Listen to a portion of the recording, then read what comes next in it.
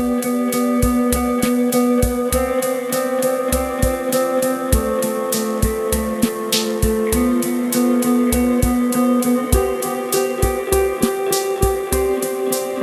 podcast, your chance to explore the connections between the way we live, the beliefs we hold, and the world we're in. In this first podcast of Lent 2012, Vanessa Elston starts this year's Moot at St Mary Aldermary Lentern season with a reflection on the title An Invitation to Silence, Solitude and Human Becoming. These are just a few thoughts that I'm adding to the pot, okay? And in a sense it picks up, not surprisingly, on some of the things that you've just said. I think part of my instant response as to, why might I, what is my relationship, what might keep me from solitude and silence, is I think probably fear. And I think part of that fear is there's something about silence and solitude that does sort of strip us bare. In some ways it's a little bit like being naked. It's a sort of place where there isn't anything to hide behind. And so maybe if, we use things that we do, there's a sense that we drop all those things and there's nowhere left to hide. And in some ways, I think behind silence it can remind us of death. Because in death, there's a sense that it's just us and reality, or if we believe in God, that's what we're left with at the point of death. And I think it can confront us with perhaps the inner emptiness of our lives. And there's a bit of a fear as like, well, what's going to be there if there's nothing? And that is actually quite scary. Sarah Maitland is a writer who has really made a choice to pursue. She's written a book about silence out of her own experiences with it. And very early on, a friend wrote her a letter and just said, silence is oppression. Silence is just there to be broken. How can you be going into silence?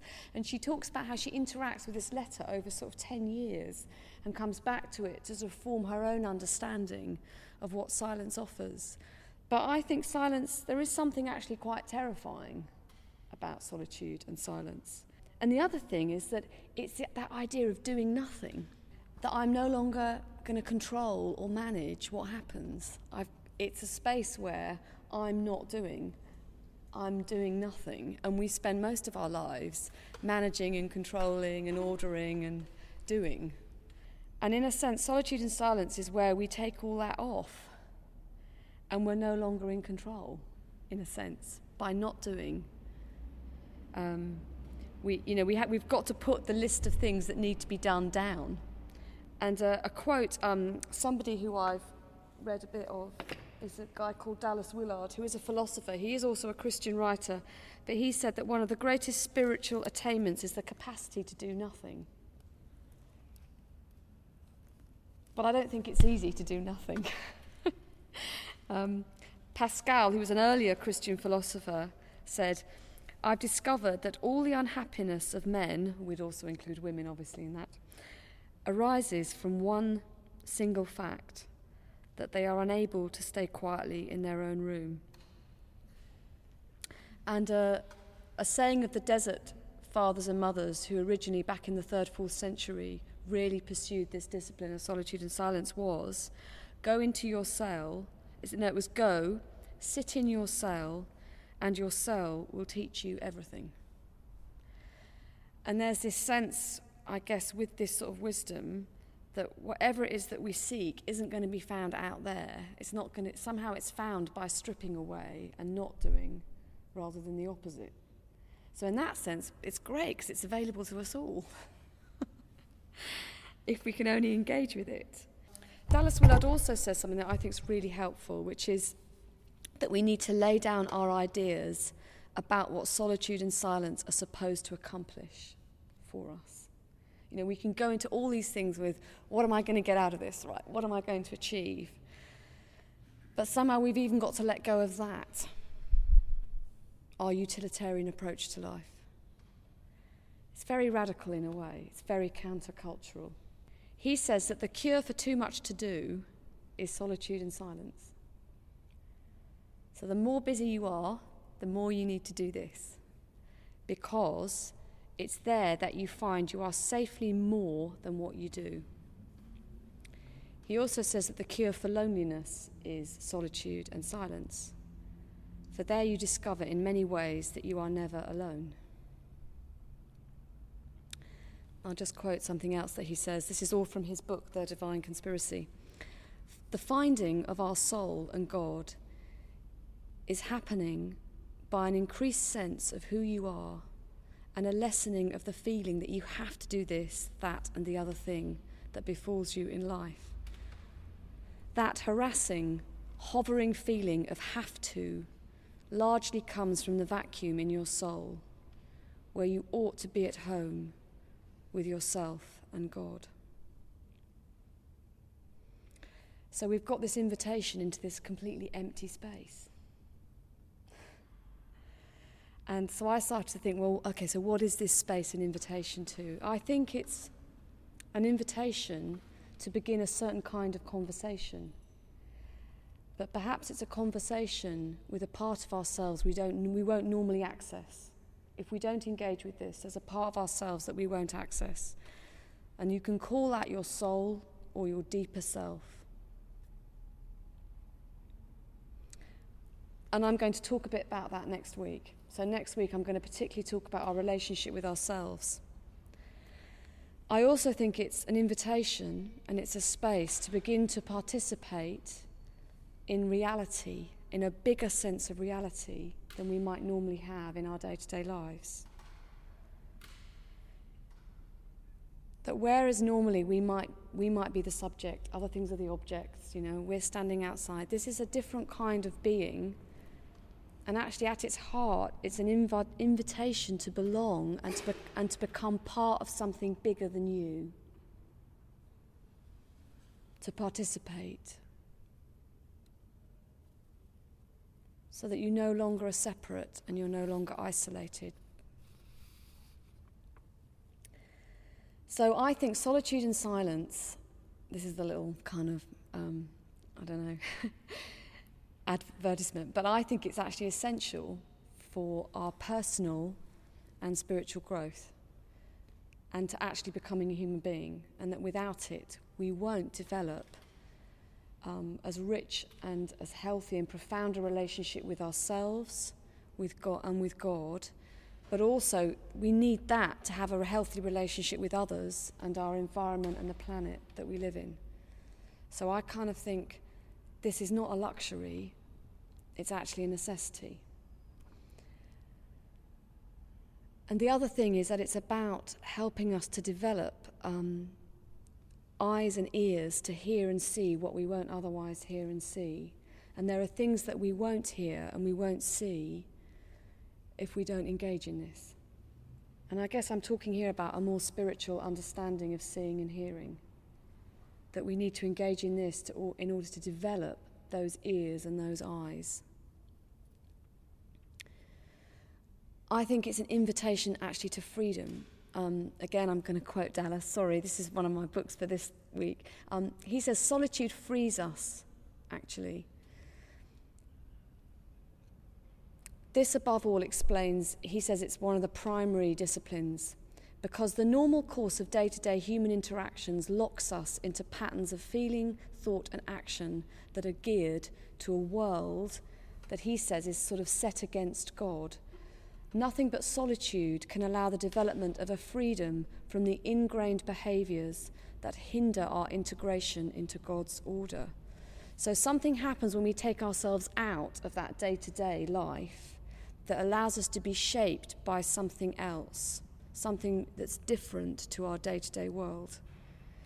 And I think in some ways we are very conformed. Although we live in a supposedly individualistic society, I think there's a way in which we're all actually become very much conformed to what's around us. And this is a little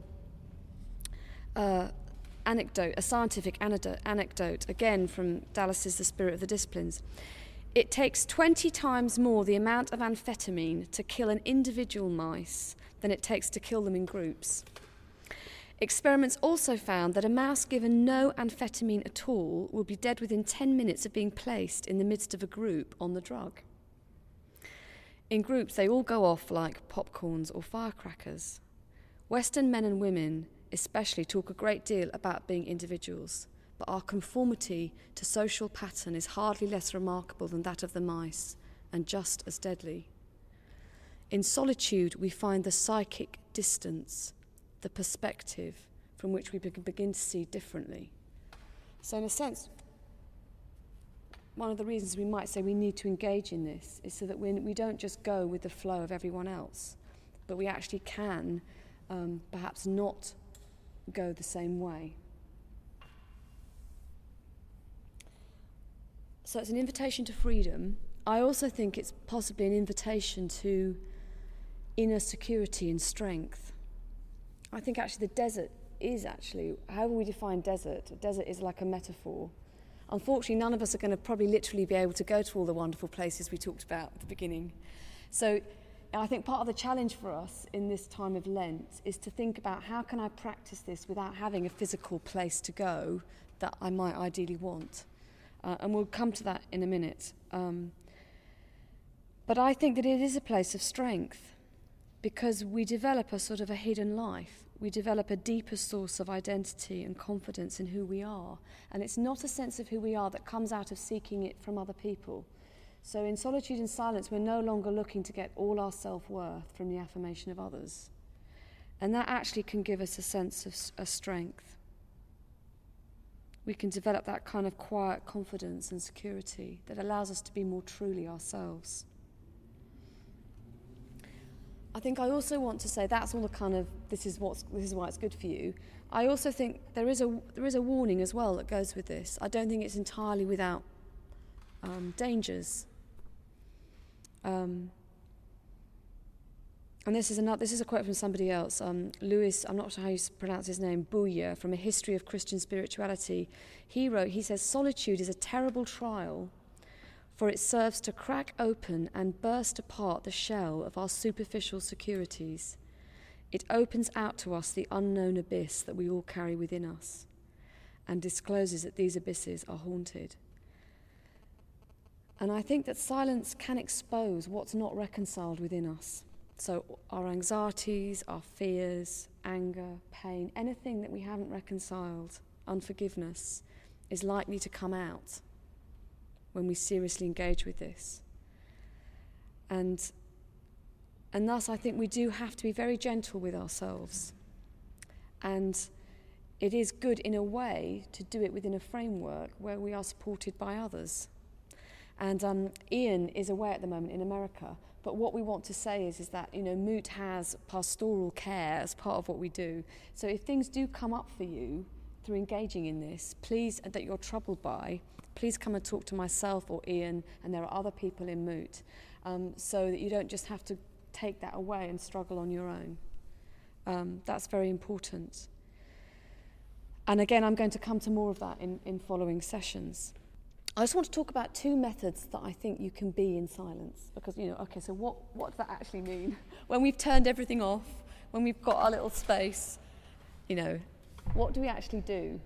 I think there's something called, and again, I'm now going to quote from this book, Cynthia Bourgeault, who's written a brilliant book called Centering Prayer and Inner Awakening, which I highly recommend. She talks about two kinds of silence in her introduction, and the first one, she talks about free silence or outer silence, and this is the kind of silence that probably most of us have engaged in, where it's time we take out, where we might go for a walk, we might listen to some music, but it's the sort of silence that brings you more in touch with yourself, where you listen carefully to how you're feeling and what you're thinking.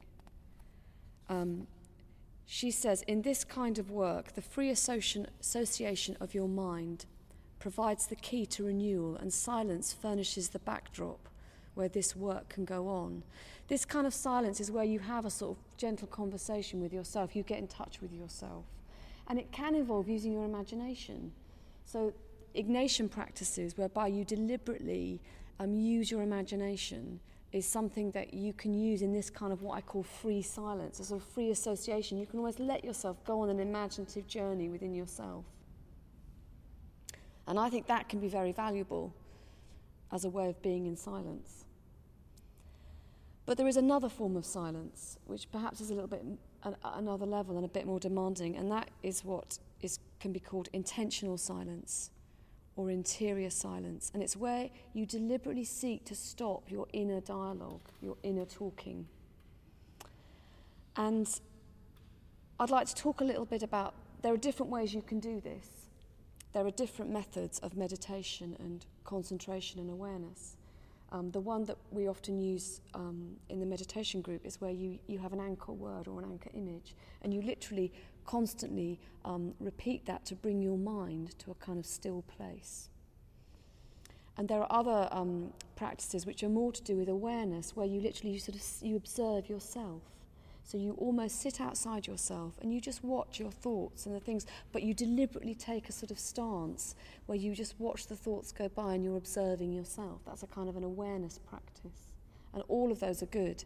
But I guess I'm particularly going to talk a little bit about the practice here, because it's something that in the last year I've started practicing, kind of still really a beginner. But it takes a slightly different stance in that I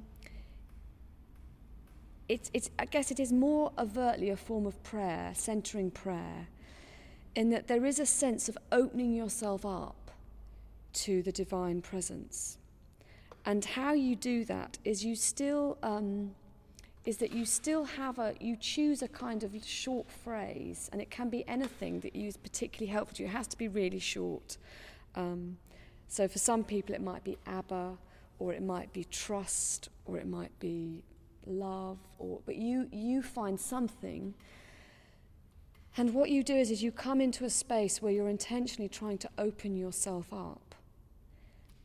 And as your thoughts and the busyness of your mind comes into play, you use that word to release the thought. So you accept the fact that thoughts and busyness and stuff's going to come, but as they come, you've made a commitment that you're not going to hold on to them, and you're not going to become attached to them, you're not going to travel with them, you're going to literally sort of let go of them and let them filter off.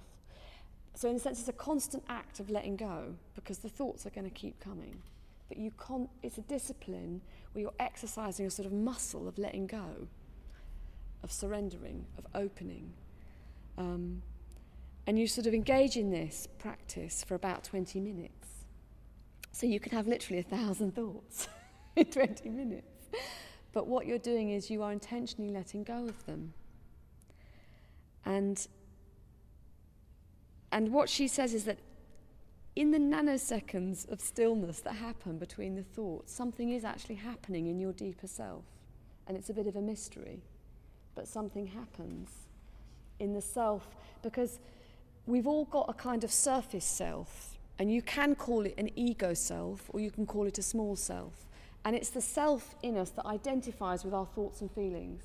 So it's the self that operates on the surface of life, where we go with our thoughts and our feelings. We are our thoughts and our feelings. But the reason to engage in a practice like centering prayer is based on the belief that there is a deeper self that isn't just those thoughts and feelings.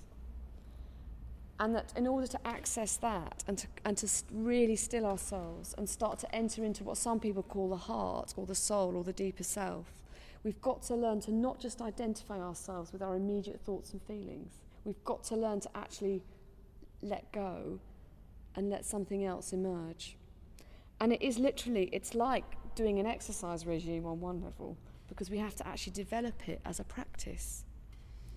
It's not, it's not something that, you can't suddenly run 100 miles.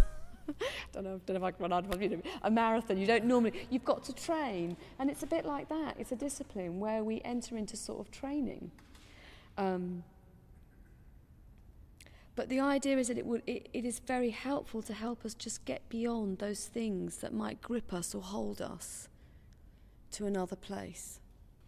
And actually, I have got a little extract that I will give you from the book. I'm sorry, it's really small print. I could not get the photocopier to behave before I came here, so you will have to get your glasses or a magnifying glass to read it. I have to apologise. But I will give that out. And if you are interested in this practice, I have to say this book is I highly recommend it. That's Cynthia Bourgeault, Centering Prayer and Inner Awakening. But I guess I want to sort of say that this all has to be done as an act of love. I think that's what's really important. What's really important about this is that we step outside of judgment frameworks and beating ourselves up and telling ourselves, oh, we're hopeless and why can't we do this? That we have to treat this we're entering into a loving space. That this way of being and listening and stilling is really about loving ourselves, but also being loved. So I just want to encourage you that to remind yourself this is about love. I'm entering into a space. This space has to be defined and enfolded with love. And it's not about judging ourselves and rating ourselves on kind of like, how good are we at this or not?